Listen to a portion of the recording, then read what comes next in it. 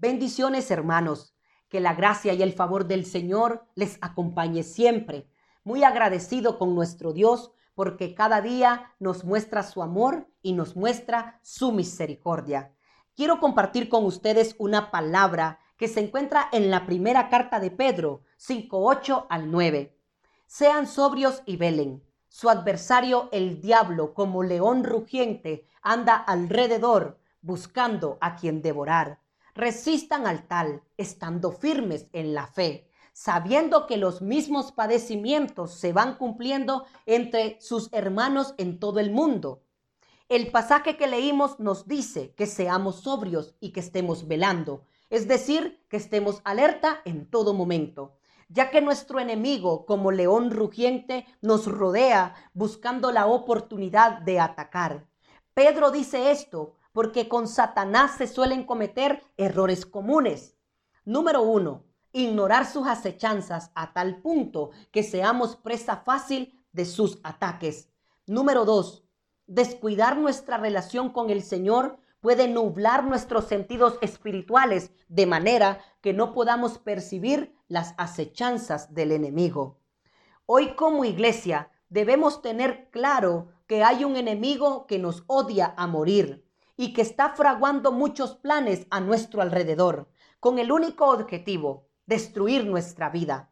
Así como el león, y este es un ejemplo muy claro que nos refleja cómo el enemigo trabaja para querer destruir la vida del cristiano. Un león es un animal carnívoro que tiene el propósito de acechar a su presa. Él la busca, la merodea, está esperando que se descuide. Él está buscando una oportunidad para apresar, para destruir, para cazar a su presa. Hoy en día tenemos que estar alerta, así como la gacela tiene que estar pendiente de donde está el enemigo, visualizarlo para poder esquivar sus ataques. Así hoy tenemos que levantarnos, iglesia, para estar alerta y estar velando. Muchas veces el enemigo entra de diversas maneras a nuestros hogares, entra a nuestra vida. Y como no estamos alerta, no nos damos cuenta de los estragos y del daño que está haciendo el enemigo. Él está enviando sus dardos. Siempre está tratando de obstaculizar la obra. Él siempre está mandando sus emisarios para que de alguna u otra manera entren y debiliten nuestra vida espiritual. La Biblia nos habla de este enemigo y de sus intenciones malignas. Es más, sus propios nombres lo desenmascaran. La palabra lo menciona como diablo, que significa acusador. Lo vemos acusando a Job delante de Dios, al sumo sacerdote Josué en el libro de Zacarías. Y en Apocalipsis dice que él acusaba de día y de noche a los creyentes. Hermano, el enemigo siempre va a trabajar para que le fallemos al Señor, para que desobedezcamos su palabra. Él va a utilizar nuestra falta para ir delante del Señor y acusarnos, porque Él quiere romper nuestra relación con el Señor. También nos acusa de manera personal, utiliza nuestra falta. Él sabe cuando fallamos, porque muchas veces Él ocasiona las caídas del cristiano y va a utilizar esa caída para hacernos sentir mal, porque es un acusador. Ese es parte de su trabajo, acusar al cristiano para que no pueda avanzar en el reino del Señor. También se le conoce como Satanás, que significa oponente. Él se opone siempre a la obra de Dios y al progreso del cristiano. Se le opuso a Pablo cuando quiso visitar a los tesalonicenses. Se le opuso al ángel Gabriel cuando Dios lo envió a Daniel para que le revelara la profecía. También se le opuso a Nehemías cuando él empezó la reconstrucción de la muralla en la ciudad. El enemigo estuvo viniendo para traer oposición. Y es que Él no va a querer que nosotros avancemos. Él no quiere que prosperemos en todas las áreas de nuestra vida. Y siempre se va a oponer para que no cumplamos el propósito de Dios. Es tiempo de levantarnos, es tiempo de estar velando, es tiempo de estar alerta. La palabra nos aconseja para que podamos estar pendientes de toda la obra del enemigo y estar destruyendo sus planes, para que nada de lo que él haga pueda tener efecto en nuestras vidas. También se le conoce como el tentador. Él es el que nos tienta para que caigamos en el pecado. Lo hizo con Jesús en el desierto. Tentó a Eva en el huerto del Edén. Tentó a David para que censara al pueblo y no confiara en Dios.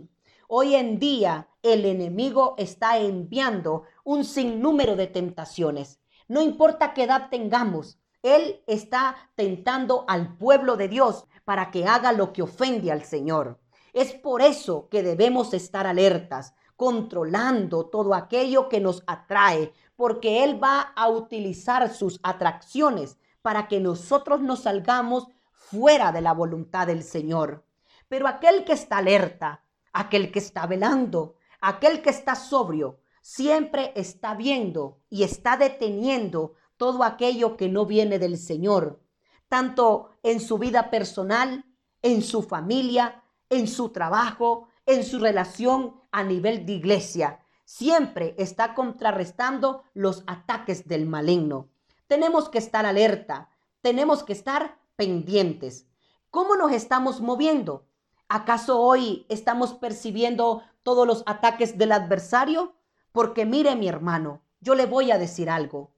No vamos a evitar que los ataques del enemigo vengan a nuestras vidas, pero sí vamos a poder impedir que esos ataques tengan efectos en cada uno de nosotros. Pero eso depende de cómo estemos percibiendo sus acechanzas a nuestro alrededor. También se le conoce como Belzebú, el señor de las moscas. Todo lo que toca lo corrompe. En él no hay nada de pureza. Es por eso que todo lo que él trae viene para contaminar nuestra mente y viene para ensuciar nuestro corazón. No permitamos que el pecado, no permitamos que la obra del enemigo venga a ensuciar lo que Dios ha limpiado, lo que Dios ha lavado. Él siempre va a querer mantenernos sucios, llenos de basura en la mente y en el corazón. Depende de nosotros, como dice Pedro en esta hermosa palabra. Si estamos velando, vamos a contrarrestar toda mentira del diablo y le vamos a cerrar el paso a todas aquellas cosas que no vienen de Dios y que quieren llegar a nosotros a través de todas las vías de entrada que tenemos para llenar el cuerpo de basura. Tengamos cuidado con lo que estamos viendo, tengamos cuidado con lo que estamos escuchando, porque el ojo y el oído son vías de entrada. Así que, hermanos, tengamos cuidado. No dejemos entrar ninguna suciedad a nuestra vida. Cerrémosle la puerta. Estemos alerta. Identifiquemos. El atalaya siempre está alerta. Siempre está viendo lo que no está bien. Y cuando hay algún movimiento que no procede de manera correcta, se identifica y se ataca. Porque el enemigo hay que identificarlo. Y yo estoy declarando que nosotros no somos de los que vamos a pasar desapercibido al enemigo. El Señor nos ha dado de su espíritu y nos ha dado de esa capacidad para poder percibir sus maquinaciones. También se le conoce como el príncipe del mundo. La palabra nos dice que no amemos al mundo ni nada de lo que en él hay, porque el mundo está gobernado de manera temporal por el enemigo y él está utilizando todo lo que está a su alrededor para atraer al cristiano y que éste se desenfoque. Así que, iglesia, hoy podemos ver que todos estos nombres nos hablan de su carácter maligno. Él es nuestro enemigo. El león no tiene la intención de jugar con la presa. Así yo hoy le quiero decir a la iglesia, el enemigo no tiene la intención de jugar con nosotros. Él quiere matarnos, él quiere destruirnos. Levantémonos porque él no tiene poder sobre nosotros. En Cristo estamos equipados. Cristo nos ha dado las armas para que nos podamos defender, como también para que podamos atacar y contrarrestar todo lo que no viene de Dios. Sean sobrios y velen, Resistan firmes, dice el Señor en su palabra. No nos descuidemos, no nos distraigamos. El enemigo siempre se va a disfrazar de diferentes maneras. Él va a querer entrar para debilitar nuestra vida espiritual. Pero si nos levantamos, el enemigo no podrá entrar. Mire lo que dice la palabra en Nehemías 4:7 en adelante.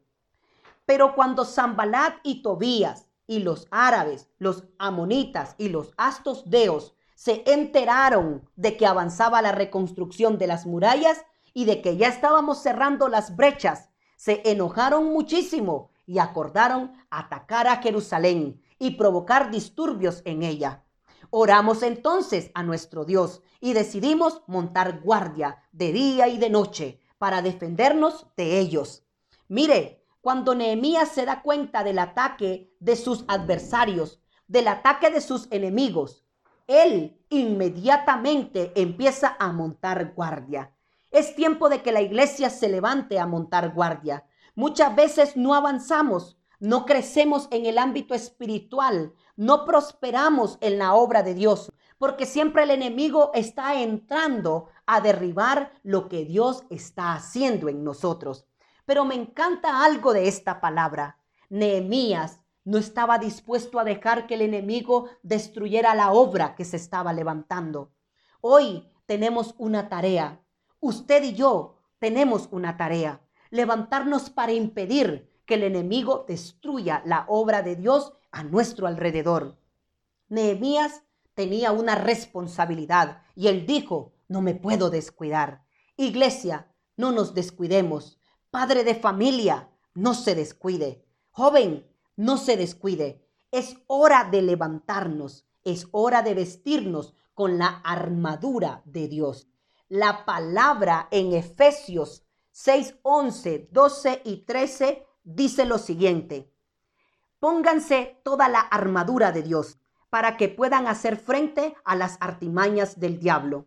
Porque nuestra lucha no es contra seres humanos, sino contra poderes, contra autoridades, contra potestades que dominan este mundo de tinieblas, contra fuerzas espirituales malignas en las regiones celestiales. Por lo tanto, pónganse toda la armadura de Dios para que cuando llegue el día malo puedan resistir hasta el fin con firmeza. Aleluya. La palabra de hoy nos habla que tenemos que empezar a vestirnos con la armadura de Dios.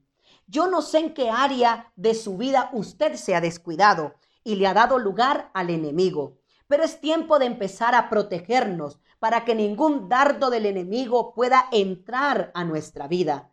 Hermanos, no estamos solos, estamos preparados. No tengamos miedo, Dios está con nosotros. Pero si nos desconectamos y nos separamos, quedamos vulnerables.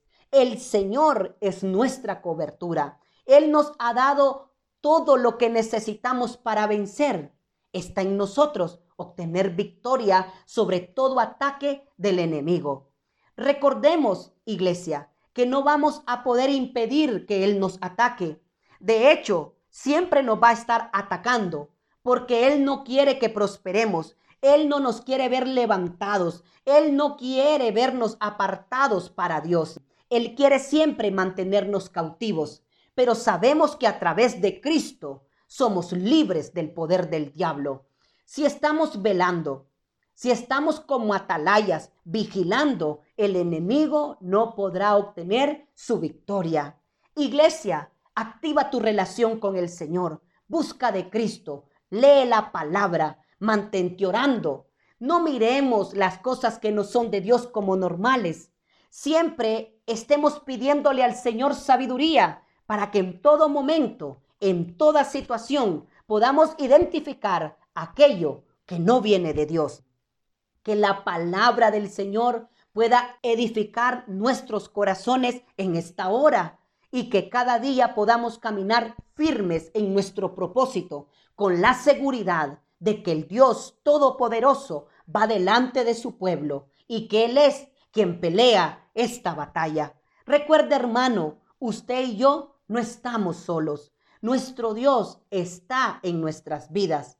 Pero ojo, no nos descuidemos. Que el Señor les bendiga.